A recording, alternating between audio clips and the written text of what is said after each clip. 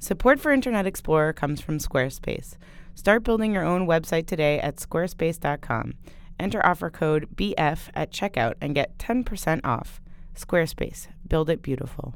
BuzzFeed's Internet Explorer is a podcast that contains adult themes like anally ingesting cough medicine and mid-2000s blogging culture. Extremely adult themes. Yes, very adult themes. So if you're a fan of ass play and old forms of digital publishing... Who's not?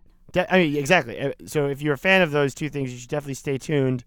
If you're too young for that, then I suggest go masturbate and use Twitter like a boring millennial.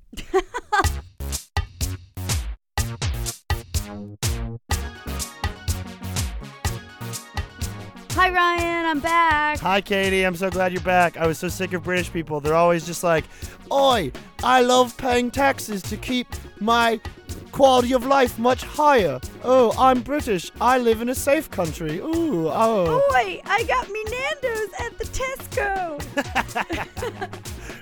Is that my British accent is like the worst thing that a human has. I only do one accent. It's just a high voice that shrieks. Our guest this week is Hossein Darakhshan. He is Iran's blog father, which is the coolest nickname you can have. And Hossein has a really great story. He wrote about it in Medium in July, and we were lucky enough to have him as a guest this week. Basically, he brought blogging to Iran while he was living in Canada, and then he moved back to Iran, where he's from, and he ended up getting imprisoned and spent 6 years in jail. When he came out of jail, he basically discovered the internet was totally different. Right. Like, he sort of gave away a huge chunk of his life to help people learn how to blog and communicate with the freedom and stuff that blogging had. And then when he got out of jail, it kind of didn't exist anymore, which is, nuts. Right. But on a lighter note. On a much lighter note, before we get to that, Katie has a very important thing that she needs to talk about, and more importantly, horrify our producer Julia with. Katie, what did you find on the internet this week? So I found this thing that appeals to two interests that you and I share a lot, Ryan, which is teens behaving badly and teens doing weird homemade drugs out of household substances. Okay, so I just want to let you know that that is also the two favorite things of a child predator, and we're not that. We just love cringe humor to an extreme level, I suppose. But that's right. I'm a big fan of dumb shit that young people put on the internet because it's just kind of it's beautiful, in a poetic way, sort of. Yeah, and I think that we've covered this in episodes past. Like there was a time where we talked about Erowid and drug internet, and where people huff the weird stuff out of their medicine cabinet. And normally that is sort of the I don't know, that's a thing that teen boys are really into. And what I found was... that is very misandrist. Don't blame... This episode is being recorded a mere 24 hours after International Men's Day, Katie, and I will not have you besmirching its good name by blaming all homemade recreational drug use on boys. You're right. But this particularly, for me, as a feminist, I was really inspired because this was two young women who were just making a huge breakthrough in a field normally dominated by men, which is ill-advised, dumb homemade drug use. And the two women in question here are, they're on Twitter, and they're Freak Mommy and Little Baby Bitch, and bitch with a Y. Obviously. And Freak Mommy tweeted 4 pictures of her friend Little Baby Bitch butt-chugging cough syrup. Before we get any further into this, for those not in the know, butt-chugging is exactly what you think it is. It's where, I think it sort of first came to the world's attention with butt-chugging like beer or vodka. So anally ingesting liquor to get drunk faster. Typically, when women are doing anything even close to this, it's called boofing, and it's like vodka-soaked tampons. Yeah, that's the term for it. With the tampons. Boofing. Right. So we don't necessarily recommend you do this. But these pictures were so exquisite. And I really, Ryan, I want to bring our producer, Julia Furlan, on to take a look at these pictures. Because you've seen them, I've seen them, but she has not seen them. She's heard us vaguely describe that they exist and what they are. Julia, hello. Hi. Oh. Oh, no. Julia, something tells me that this is not your first time at the ill-advised, homegrown drug use rodeo. Yeah, I would say all of my experience with all of this is listening to you too. So I feel like it's only appropriate that you bring me along on this bridging ceremony of a new low that humanity has reached. Okay. No, the tweet is 4 pictures. Now, everyone, it's pinned to the top of Freak Mommy's Twitter page. You can go on @FreakMommy, spelled exactly like you'd think it would be spelled. It's pinned to the top. It's beautiful. So you're going to have to go close up and look at each picture one at a time. But to really understand, to get the full understanding. Oh, my God. Oh, my God. Oh, guys. Oh, okay. Photo number 1 is a butt cheek. She's like hoisting her underwear to the side, and you can see one full butt cheek and a bottle of cough syrup being anally inserted. Yeah, and she's sort of crouching in this. Yeah. Yeah. Now the next one, this is where it gets good. That's where it's good. the best. Yeah. The next one is The second photo is where it gets guys. brought to a whole other level. Now, Freak Mommy or this baby bitch? Freak Mommy is doing it to Little Baby Bitch. Okay, so Lil Baby Bitch. Oh, important detail. While this is happening, the quote, according to Freak Mommy, what Little Baby Bitch said while she was doing this was, "This is not recommended by drug addicts or doctors."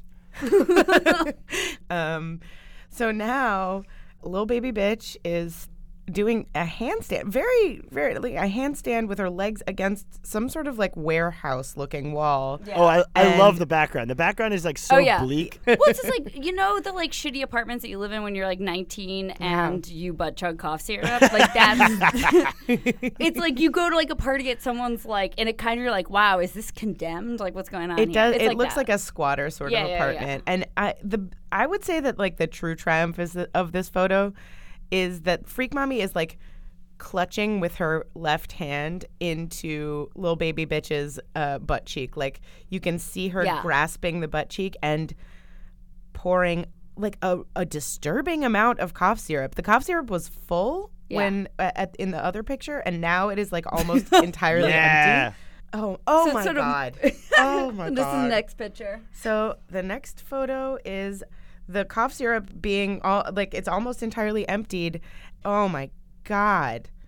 This is the last picture. It's sort of a close-up. This of it going into the butt. This is a close-up. It reminds me. Well, first of all, I want to commend her on her skills. Yeah, she's doing like a handstand with her legs spread, like kind of the way that you might imagine someone like twerking against a wall, almost like upside down. It's a total twerk like pose. Now, what I love about this is the friendship between Freak Mommy and Little Baby Bitch, and I feel like there's so much trust and love between these two young women. Yeah. They're clearly besties. Like, who would you trust to pour cough syrup into your butthole? Okay, so while we were doing this, I dug through Lil Baby Bitch's profile, and she's released a few statements. Okay. 18 hours ago, Lil Baby Bitch tweeted, "Don't get my shit fucked up. I'm an Erowid freak at best and a bored middle school student at worst." She knows about Erowid. Yes! Oh my God. Oh my God. And then 12 hours ago, Lil Baby Bitch tweeted, "Please donate to my GoFundMe. I'm in a coma. This has been my mom running my account."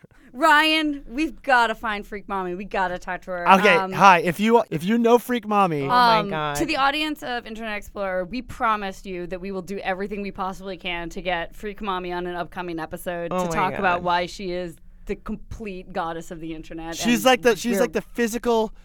She is this podcast. She is this podcast. Everyone, I hope that you will go and look at these pictures of Freak Mommy and Little Baby Bitch. Oh my God. 2 American heroes, 2 American sheroes. Julia, I'm sorry you had to look at that, but thank you for coming on and telling us what you thought. I can't look away from these photos. You can't. They're so good. Support for Internet Explorer comes from Squarespace. With Squarespace, sites look professionally designed regardless of your skill level, and there's absolutely no coding required. The site is intuitive and the tools are easy to use, and if you sign up for a year, you get a completely free domain. Start your free trial site today at squarespace.com. When you sign up, make sure to use the offer code BF to get 10% off your first purchase. Squarespace. Build it beautiful.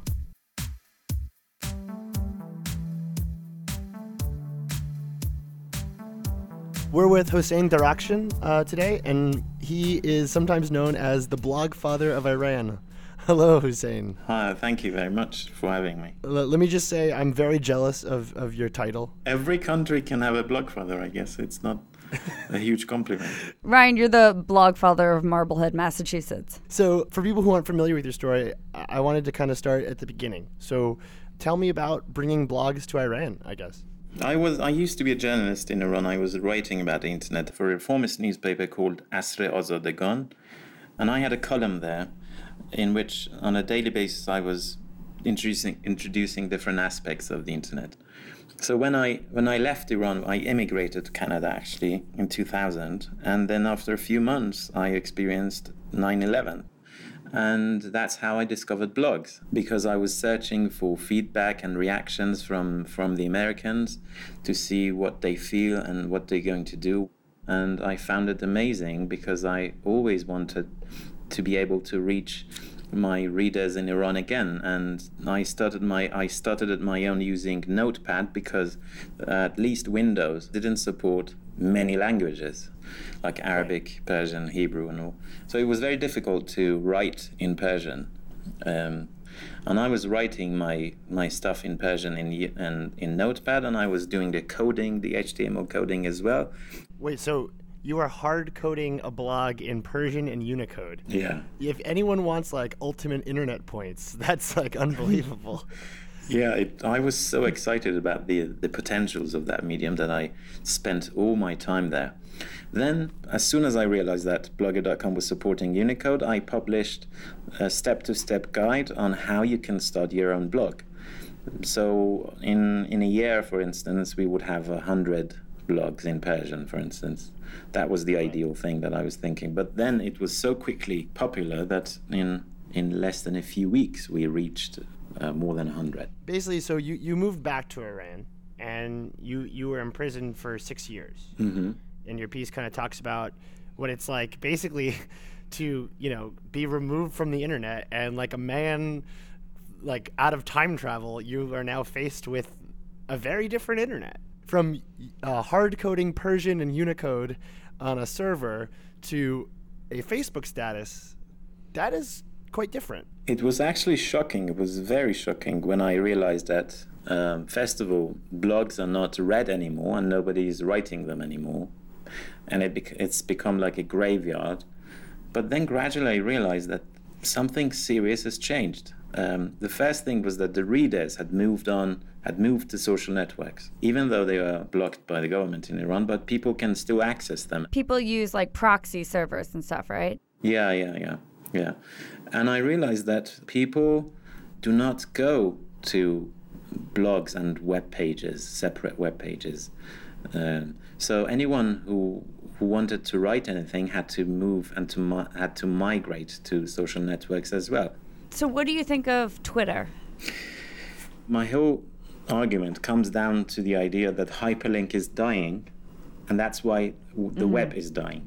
If you're a millennial and you're listening to this, a hyperlink is like a hashtag, but it existed on a computer that was not your own and allowed you to basically share music and pornography with that computer.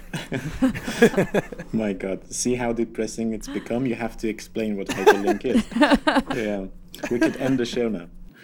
But I think, the whole problem with the social networks, as I discussed in the article, is the concept of the stream. And I think maybe we can talk about that a little bit.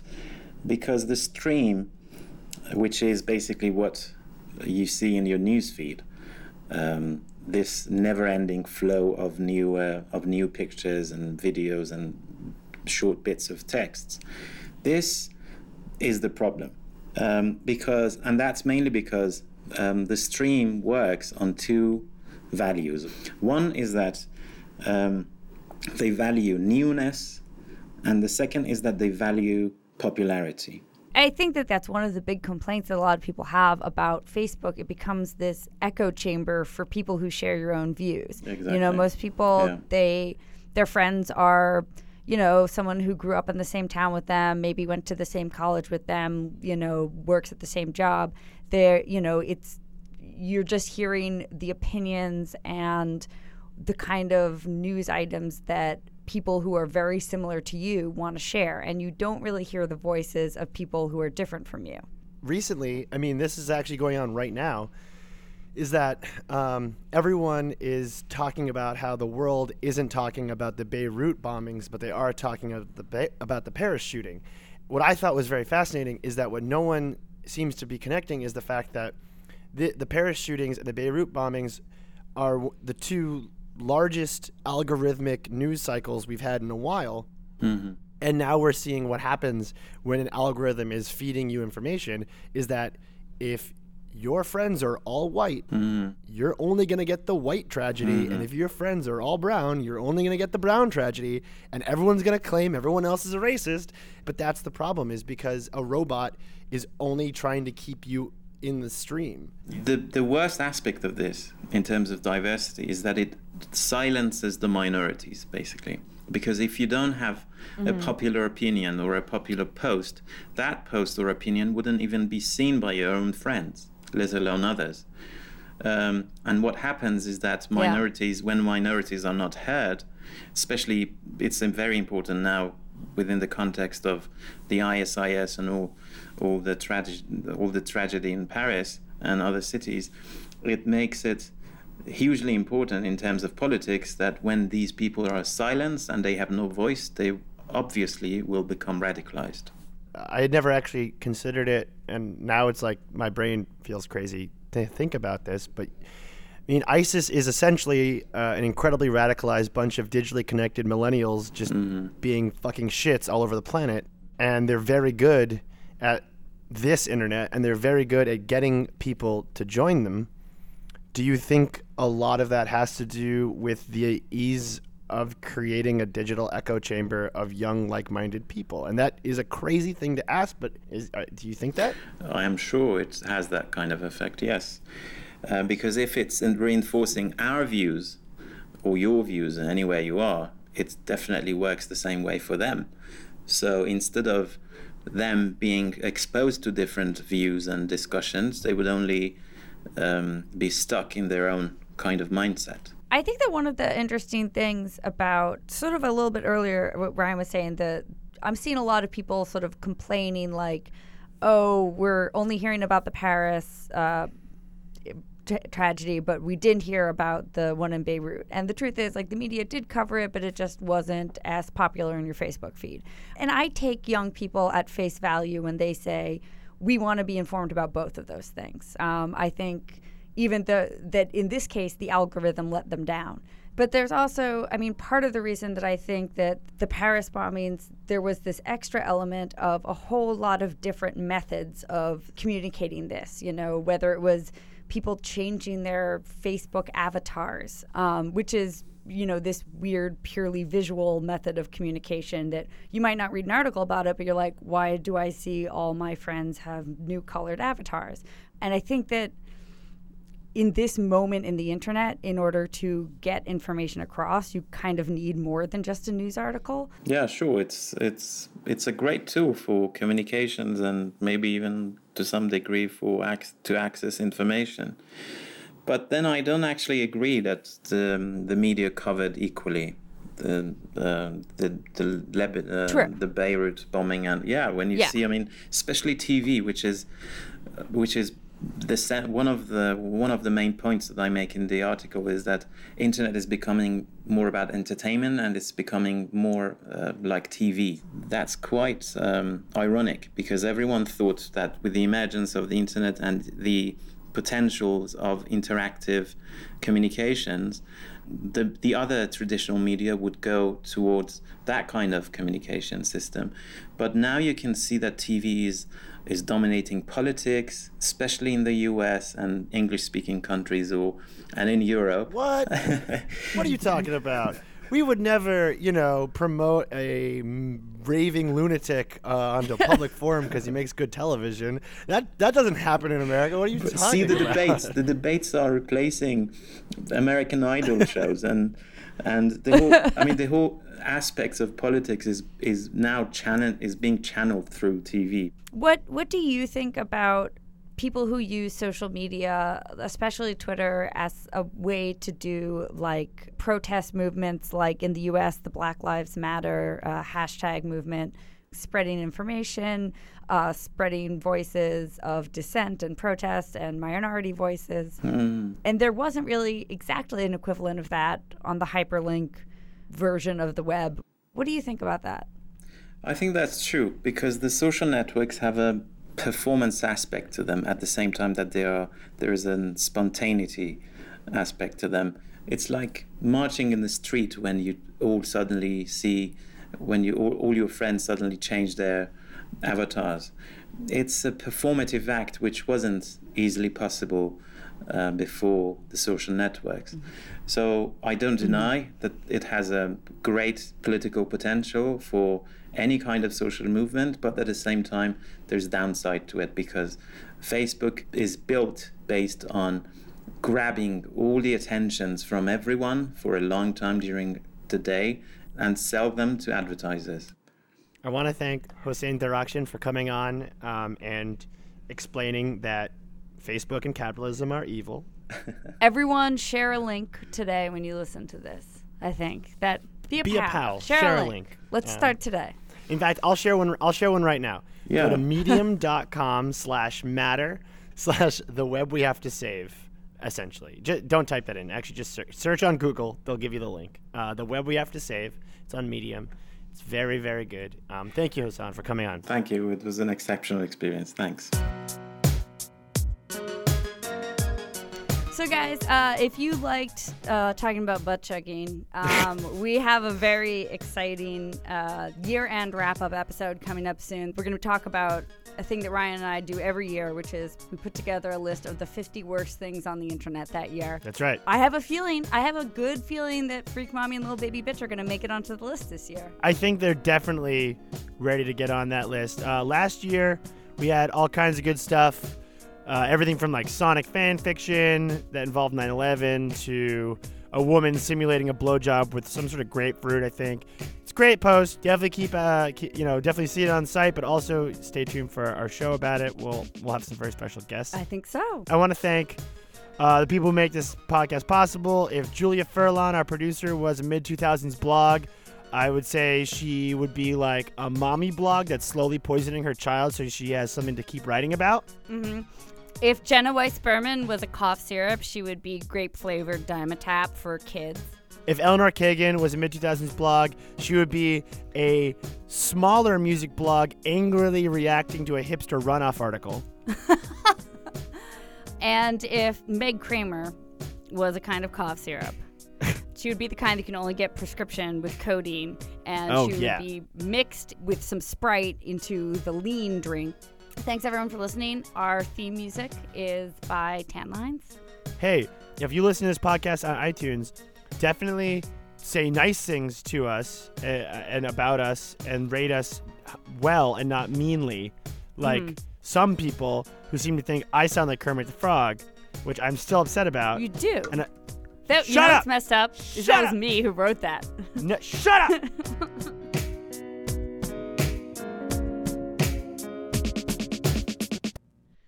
That's also my Japanese accent. That's also my German accent. Are you doing the accent right now? No. Damn it. You just got owned in front of all of these listeners.